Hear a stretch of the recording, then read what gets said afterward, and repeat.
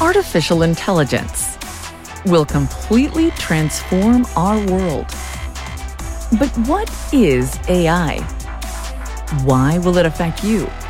And how can you and your business survive and thrive through the AI revolution? Welcome to AI and You. Here is your host, author, speaker, and futurist, Peter Scott. Hello and welcome to episode 184. My guest today is Tabitha Swanson, a Berlin-based multidisciplinary designer, creative technologist, and filmmaker. Her practice includes 3D, animation, augmented reality, digital fashion, graphic design, and UX/UI.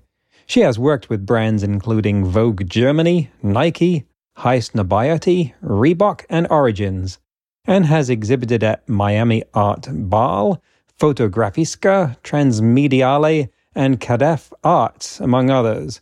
I asked her to the podcast because of her new film, an entry in the collection White Mirror, which consists of 10 short films focusing on human-machine collaboration and produced using the latest AI technology, such as Midjourney, and even more advanced tools, which a feature in Forbes said was dramatically lowering costs. How much? You'll find out as we get on with the interview. Well, Tabitha Swanson, welcome to AI and You. And I'd like to get your background, first of all. If you can just take the time to give us your history of how you got into the field, what it is that you do, so that we can start from that point. Yeah, thank you so much, Peter, and thanks for having me on. So my name is Tabitha Swanson. I am a multidisciplinary designer, creative technologist, also doing some creative direction. I have a bit of a varied background. I came to AI quite organically, I think. I started out in graphic design and then went to school for fashion, followed up with a marketing degree, was running a small marketing agency that I co-founded in Vancouver for a couple of years, and then moved out to Berlin, was starting to work a little bit more in tech with UX and UI. I got deeply interested in 3D and augmented reality, virtual reality, and then kind of went freelance again, was working heavily in those industries, and started to become really interested in AI. In 2019, I would say that that's the year that I properly started working with it. Took a Python course just to kind of learn how it worked a little bit more. I'm definitely not a coder by any means, but was working with a little bit of AI to do sound stuff, to do visual stuff. Obviously, in the last couple of years, it's advanced quite heavily. But yeah, I've been working with it to do some film work, which we can get into a little bit later. I've been using it for a lot of visual stuff. But yeah, it's been kind of a roundabout way to come to it, but it's been fun. And which role should we put you at in the creative process there? In the credits, would it be writer, producer, director, designer, cinematographer, all of the above? Help us get an idea of what niche you inhabit. Yeah, well, for the recent project I did for White Mirror, which was funded by Chapter, I was actually all of the above except for the person doing the mixing and mastering on the sound. Okay, so very much Jane of all trades there. So tell us, what was it about AI and these other technology things that drew you to that? It's not a common thing for film directors, writers, creators to gravitate towards, unless they're in science fiction, perhaps. What about that was appealing to you?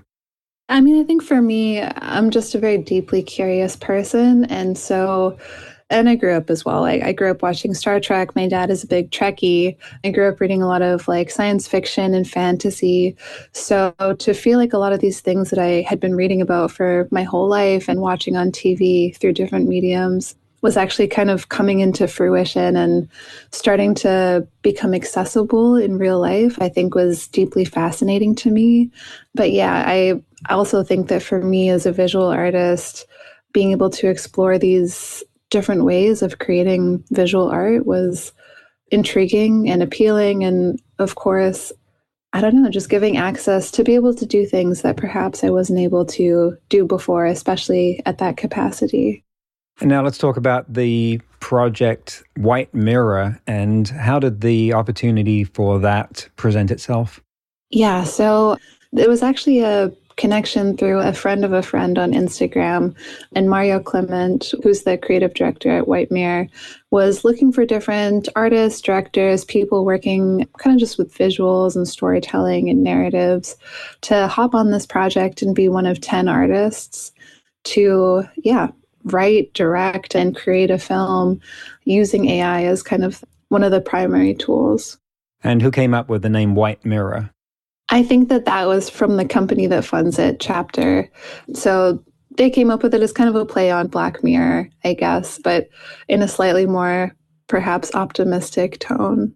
And is that the thrust of this series, that it's like the anti-Black Mirror? What could happen if everything went right?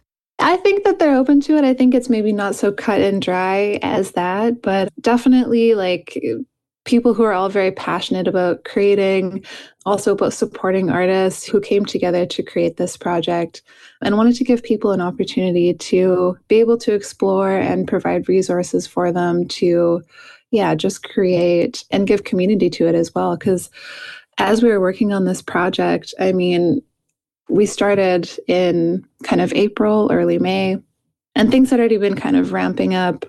But I mean, even as we were creating it, I shipped my project in late August, end of August, or early September.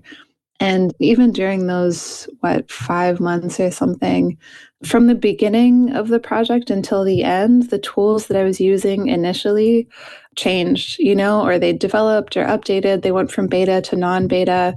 And so even creating at the beginning, I found that I had to actually redo a number of parts because the technology just kept getting better and better. Yeah, I think we've all experienced that with looking at just how tools like Midjourney and Dolly have evolved over the last year. So it has certainly made a huge difference to that kind of creative field. Now, what stage is your project at? Is it finished, post-production, released, awaiting premiere? Where can we find it? All of those kind of questions. My project at the moment, again, there were 10 artists. Mine is finished at this point, and post-production's done. It's kind of just sitting ready to be released. I think a couple of the artists still are finishing it up.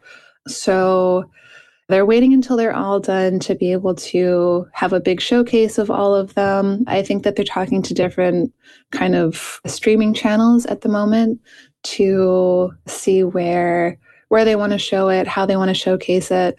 So it still is a little bit under wraps at the moment. There are a couple of trailers that I've put out on my Instagram, which is Tabitha Swanson _. So if people are curious, they can check out there, but early next year, it should be publicly available. So within the limits of disclosure and spoilers, what can you tell us about what we would see? Yeah, so there was kind of like an overarching topic presented to all of the artists, and that was, in any way that they interpreted it, just having the relationship between humanity and technology be kind of the main overarching topic.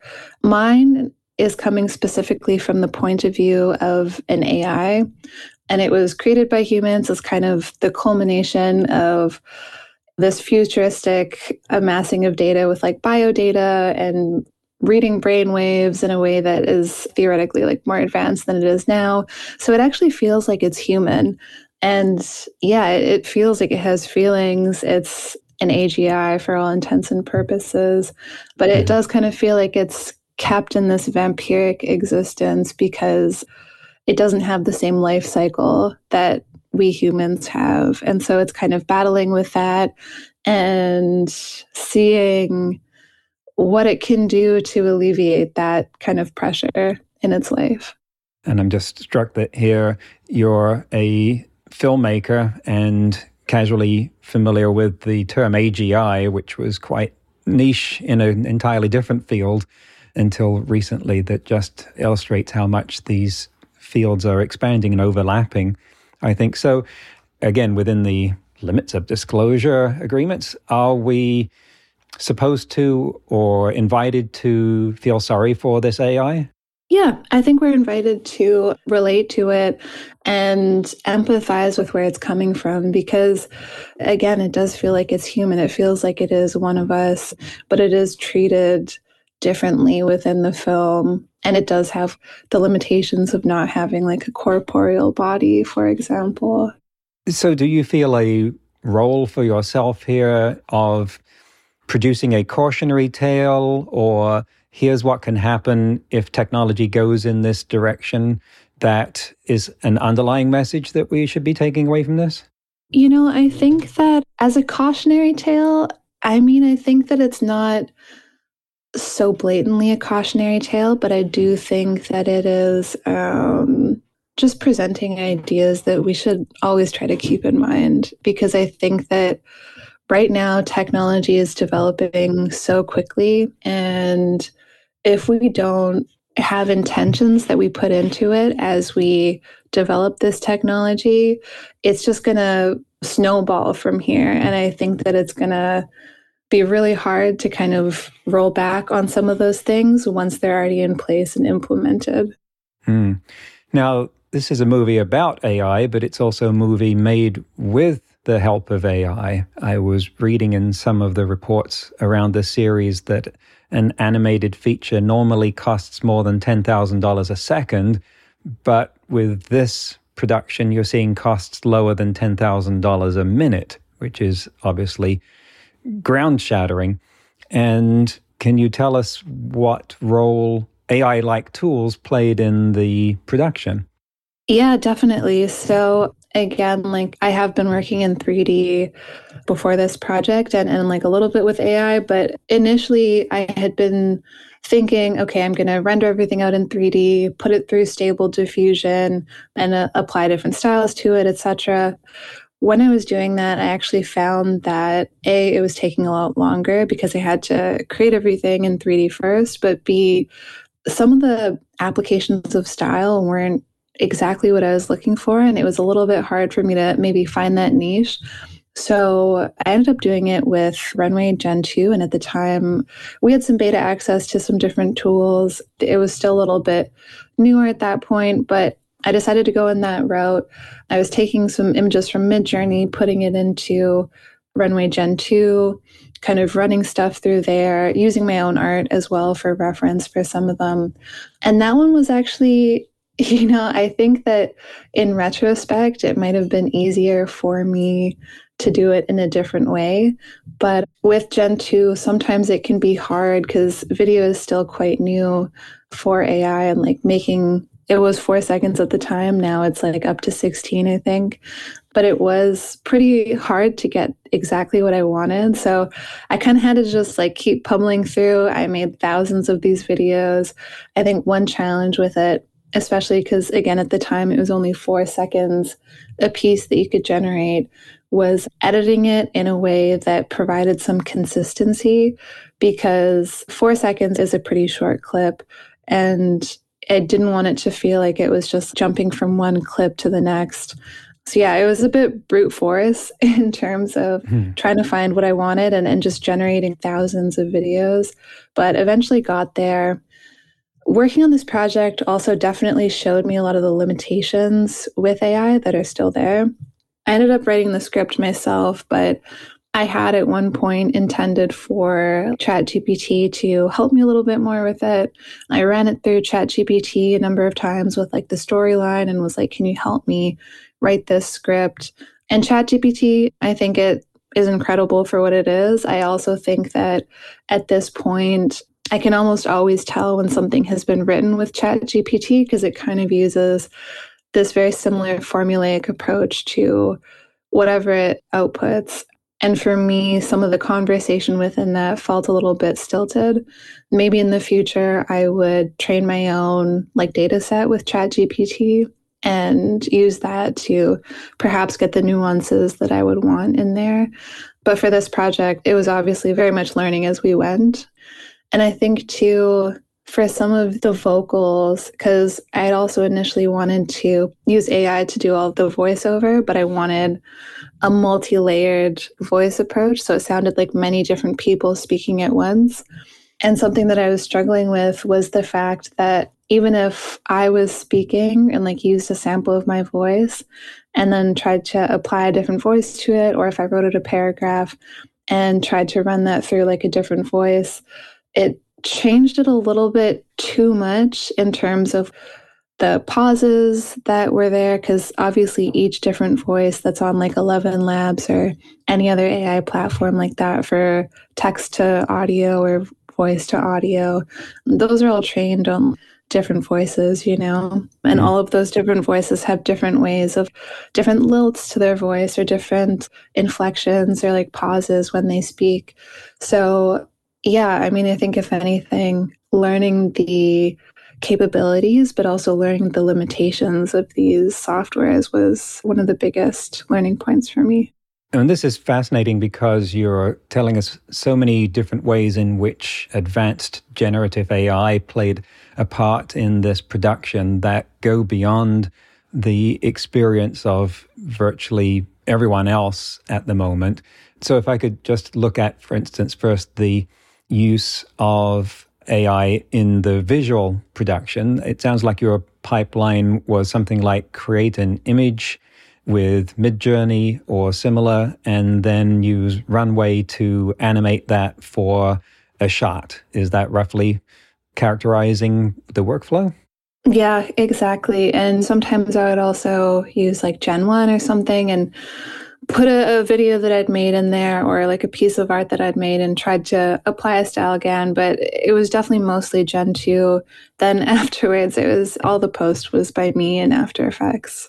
I'm by no means an expert at image generation, and maybe other people such as yourself have a better experience than this. But I find when I am creating images, I can get really good results if I'm not attached to them being of a particular form. But if my control freak side comes out, I don't get what I want. The other day I was doing an image. I wanted to recreate the "this is fine" dog meme photorealistically with a real dog or real looking dog and so forth. And I pasted the picture and it said, do a photorealistic version of this. Looked fantastic, but the dog was facing the camera, not the other way, to try and get it to do that, and was not happening. And I wanted the hat to be this tiny little thing like it is in the cartoon. It wouldn't do that. I yelled at it, make the hat ridiculously small. Still didn't happen. And that characterizes my experience with these image generators, that they will generate fantastic looking things. And if you're okay with that, if your expectations are loose enough to include that,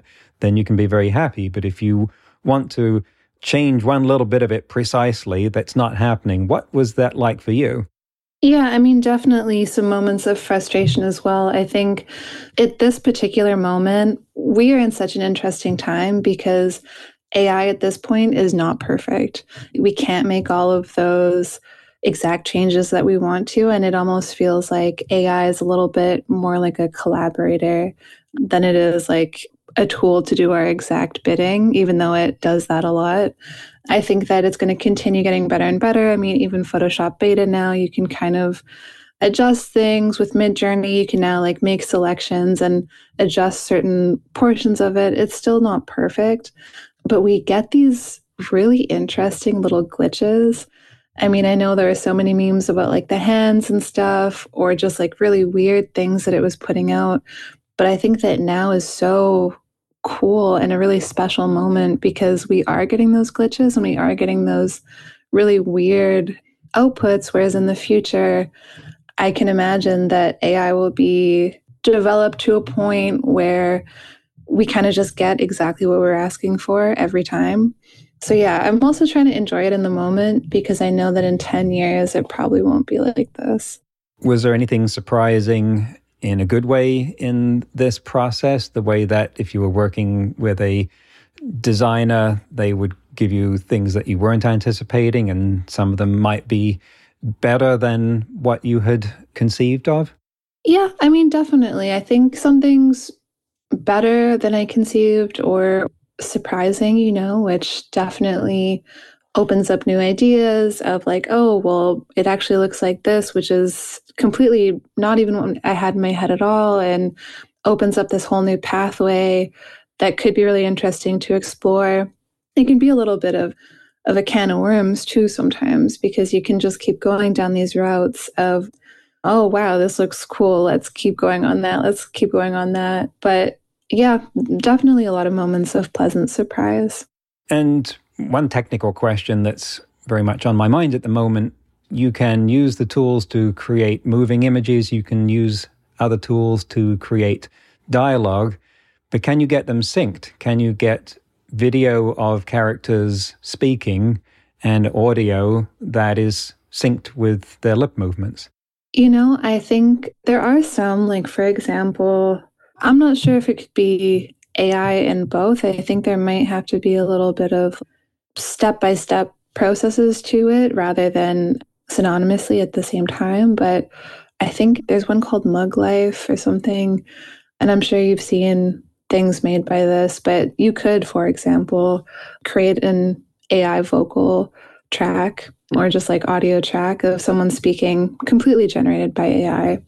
And then you could get, for example, a picture of a face that you've made on Midjourney. And then you could use an app like Mug Life or something else that does something similar and just apply these vocals on top of the image. And that would be a way. It's definitely a bit of a step-by-step process. I don't know of any now personally, and there might be some out there. I don't know of any now where you can, at the same time, generate vocals at the same time that you're generating video completely from AI. I definitely, within the 3D process, for example, I've played around with in Unreal, like using the Unreal app on your phone that can do a face motion capture and then capture your lips and like capture the words that you're saying. And then you can apply all that data to a 3D character in DAZ or Unreal or wherever. Don't quote me on it, but I have a feeling that it's not quite there yet, but we're going to see it soon. Well, we're coming off dual strikes from SAG-AFTRA and the Writers Guild, where AI played a prominent part in the negotiations, and especially for the actors, their fears of having their image digitized and then used in movie production without their being compensated. And one can imagine that being relatively easy to do if they are background extras. But then people are thinking about, what if they're the stars? What if they have dialogue? And a big question then would be, well, what's the state of the art in generating actors digitally talking to each other with AI-generated dialogue, if you want to match their particular voice patterns as well? How far away do you think we are from that? I mean, I think maybe within 5 years. It might not be perfect, but I think that we're moving pretty quickly. So I could definitely see it being possible. I do think that this topic is so complicated. There's so many different points to it. I know Tom Hanks, for example, had made an agreement with whichever like production company saying that he's selling his rights to use the AI version of himself within films. And theoretically, this is going to be used like after his death and everything. So he'll still be acting in films, and whoever owns his estate will just be picking up on those royalties. I wrote a post about a year ago on Instagram, and I think it's something that was relevant then is becoming more and more relevant and also more and more maybe understood by people. But I think that with copyright things like these, I do think that people having their like work protected is really important. I think that having maybe their image and their likeness protected is important. I also think it's really hard to manage that because, now obviously anyone can download Stable Diffusion, train it with whatever data set they have, and it's kind of decentralized in that way. I also do think, though, that the only entities who will be able to actually protect themselves are people who have a lot of funds and large legal teams, like Taylor Swift or Tom Hanks or whatever. I think that it's going to be increasingly harder for small artists to be able to protect themselves from this stuff. And I think it's going to make the term artist being put on the mood board but not being hired, it's going to make it a completely different thing in the future because that art can just be trained. I personally don't know what laws to enact for this, but I do think that it's a very sticky situation that we're heading into. And I think it's very complicated as well. Mm. And I want to come back to that point because it's obviously so important. Right after I tackle something that I've been thinking about for a few minutes here, which is the state of the art of the audio tools for generating dialogue, as you said that you were doing. Are they as mature as what we're doing with imagery? For instance, can you direct that the way that you would a voice actor and say, okay, now do that, but a little bit faster and with more of a pirate accent? Or do you have that kind of control? There is a lot of control in terms of their kind of preordained tones that you can choose. You can choose the speed, you can pitch it, etc. From the ones that I've used specifically, I haven't seen the ability to add such nuances, like add a slightly pirate sounding accent or make it sound like you're Scooby-Doo or something. I think that that still has a little way to go. But I will say that some of the voices sound very, very realistic. Yeah. And I think that, for example, like deep fakes and things similar to that, it's going to be a crazy time, especially with fake news or whatever coming out. It's going to become really hard to tell like what is real and what is not, and even who is real and who is not online. I do think that music, I have tried a lot of music AI tools, and they can generate some songs that are nice sometimes, but I do think that music, I can't describe all the nuances to it, but music is a little bit more complicated to make an AI. So I'm curious to see how that will develop. Maybe going back quickly to your comment on the writers' strikes, because I forgot to mention this earlier. With White Mirror, myself and some of the other artists went to the Venice Film Festival this year, and some of our stuff was shown there. And I also spoke there with some other people working on the White Mirror project, but also just like working in general with AI and AI creation. We had one of the people from 11 Labs on the panel with us. But while I was there, it was super interesting. Like that was my first and only time going to the Venice Film Festival, but it was so empty, specifically because of the writers' strikes and also because of the solidarity from the actors with the writers. So that was really interesting. Yeah, I really don't know where it's going to go, and definitely some of the software, and it's not even necessarily the tools, but it's of course how these tools sit within society and within the job market and stuff like that, and how different companies use these tools. But it is conflicting sometimes to use these tools. I do think though that it's important for people to learn about them and learn how they work, because of course we can just kind of cross our arms and like ignore it for as long as we can. But I think that this technology is here, whether we like it or not, and it's going to keep developing whether we like it or not. So we may as well learn what we can about it in whatever way is sustainable for us to put that energy into it, and get educated about it and get educated about policy as well. And I think you've got a really good list there of ways of looking at this. I am wondering whether when you're at the film festival, you felt conscious that here you are surrounded by these people who are on strike because of the fears they have of what AI can do to the future of their profession. And here you are advancing the state of the art in that, going out onto the edges of the very thing it is that they're afraid of. Is that something that was on your mind? Yeah, I mean, definitely. I think it was hard for anyone to ignore it because of how kind of empty it was there.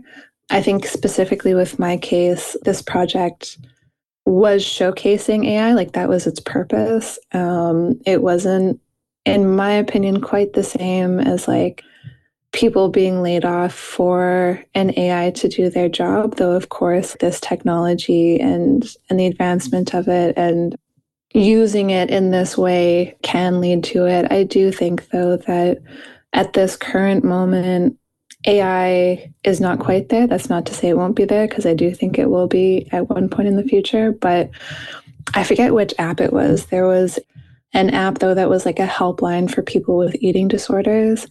And I think that the owner got a little trigger happy and fired everyone who was on the help staff and like on the other end of the phone when people would call in, and replaced them with a bot.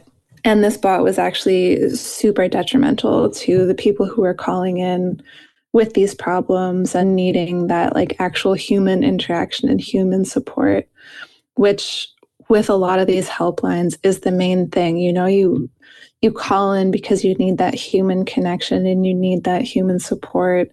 And there are also so many huge liability issues to it as well. Like if an AI goes off the rails or like has a bug or like has some sort of encounter that it hasn't been trained for and responds badly, that's a huge liability issue for the company that's employing it.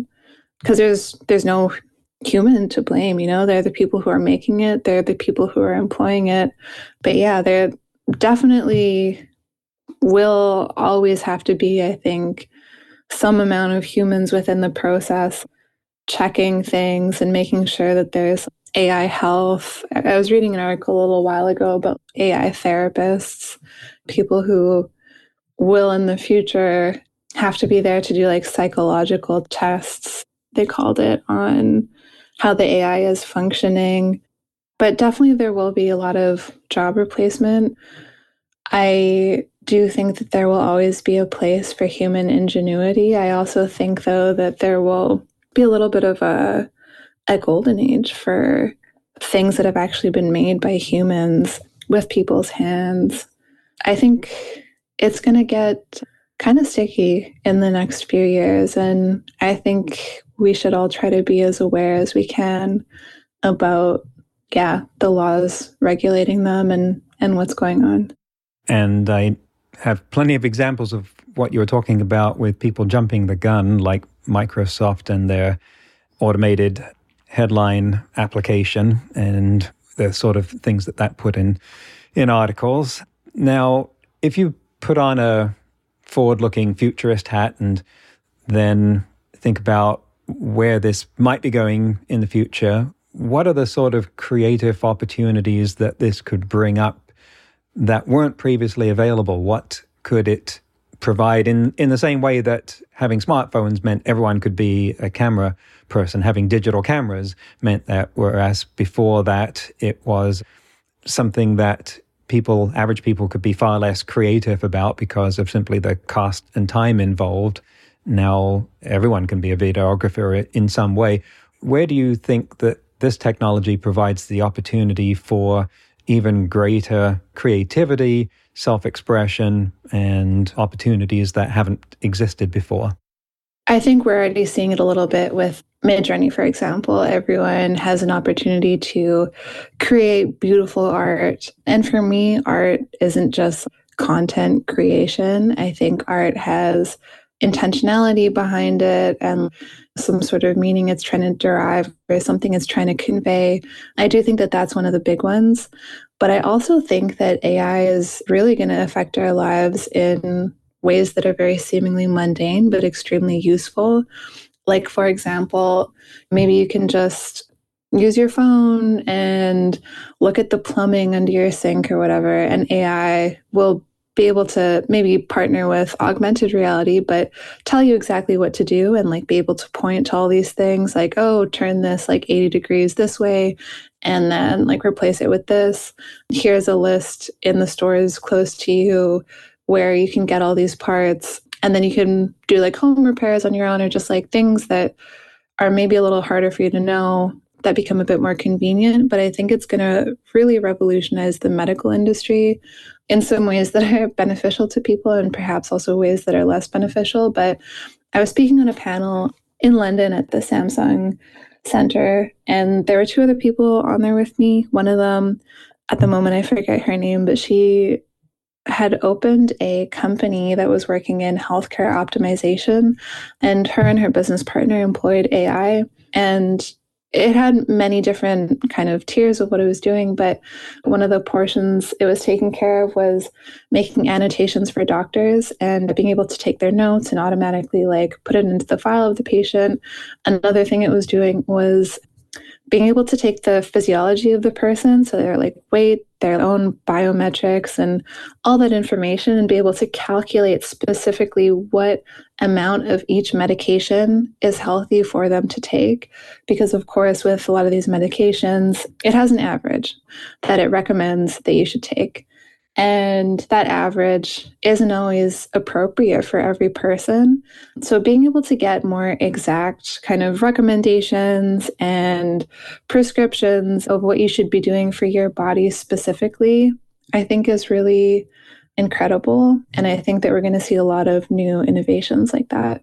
I'm appreciating how conscious you are of the potential here of this technology and how much you've thought about where we might be going. As we wrap up here, what would you like to tell us about where to find you and your work, follow you, what might be coming up for you in future projects, and all of that fan-oriented stuff?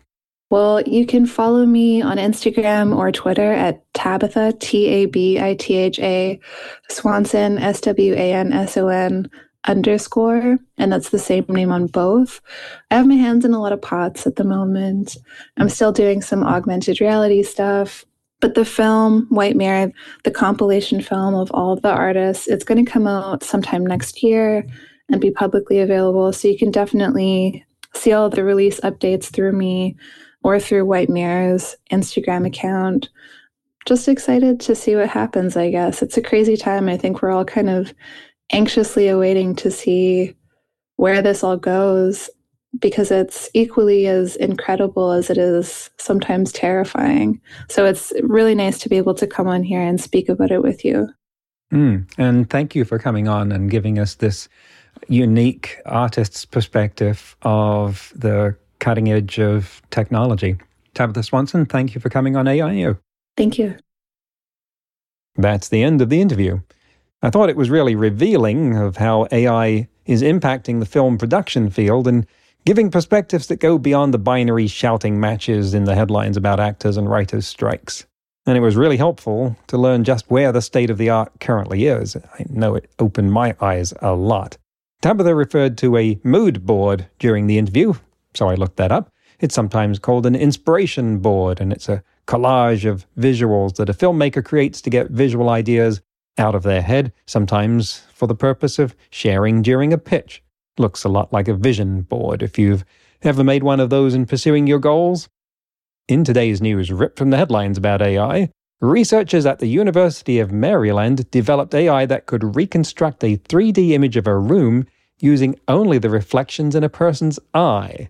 This is so much like something from a spy movie where they focus on someone's eye in a picture and blow it up to show you what they were looking at.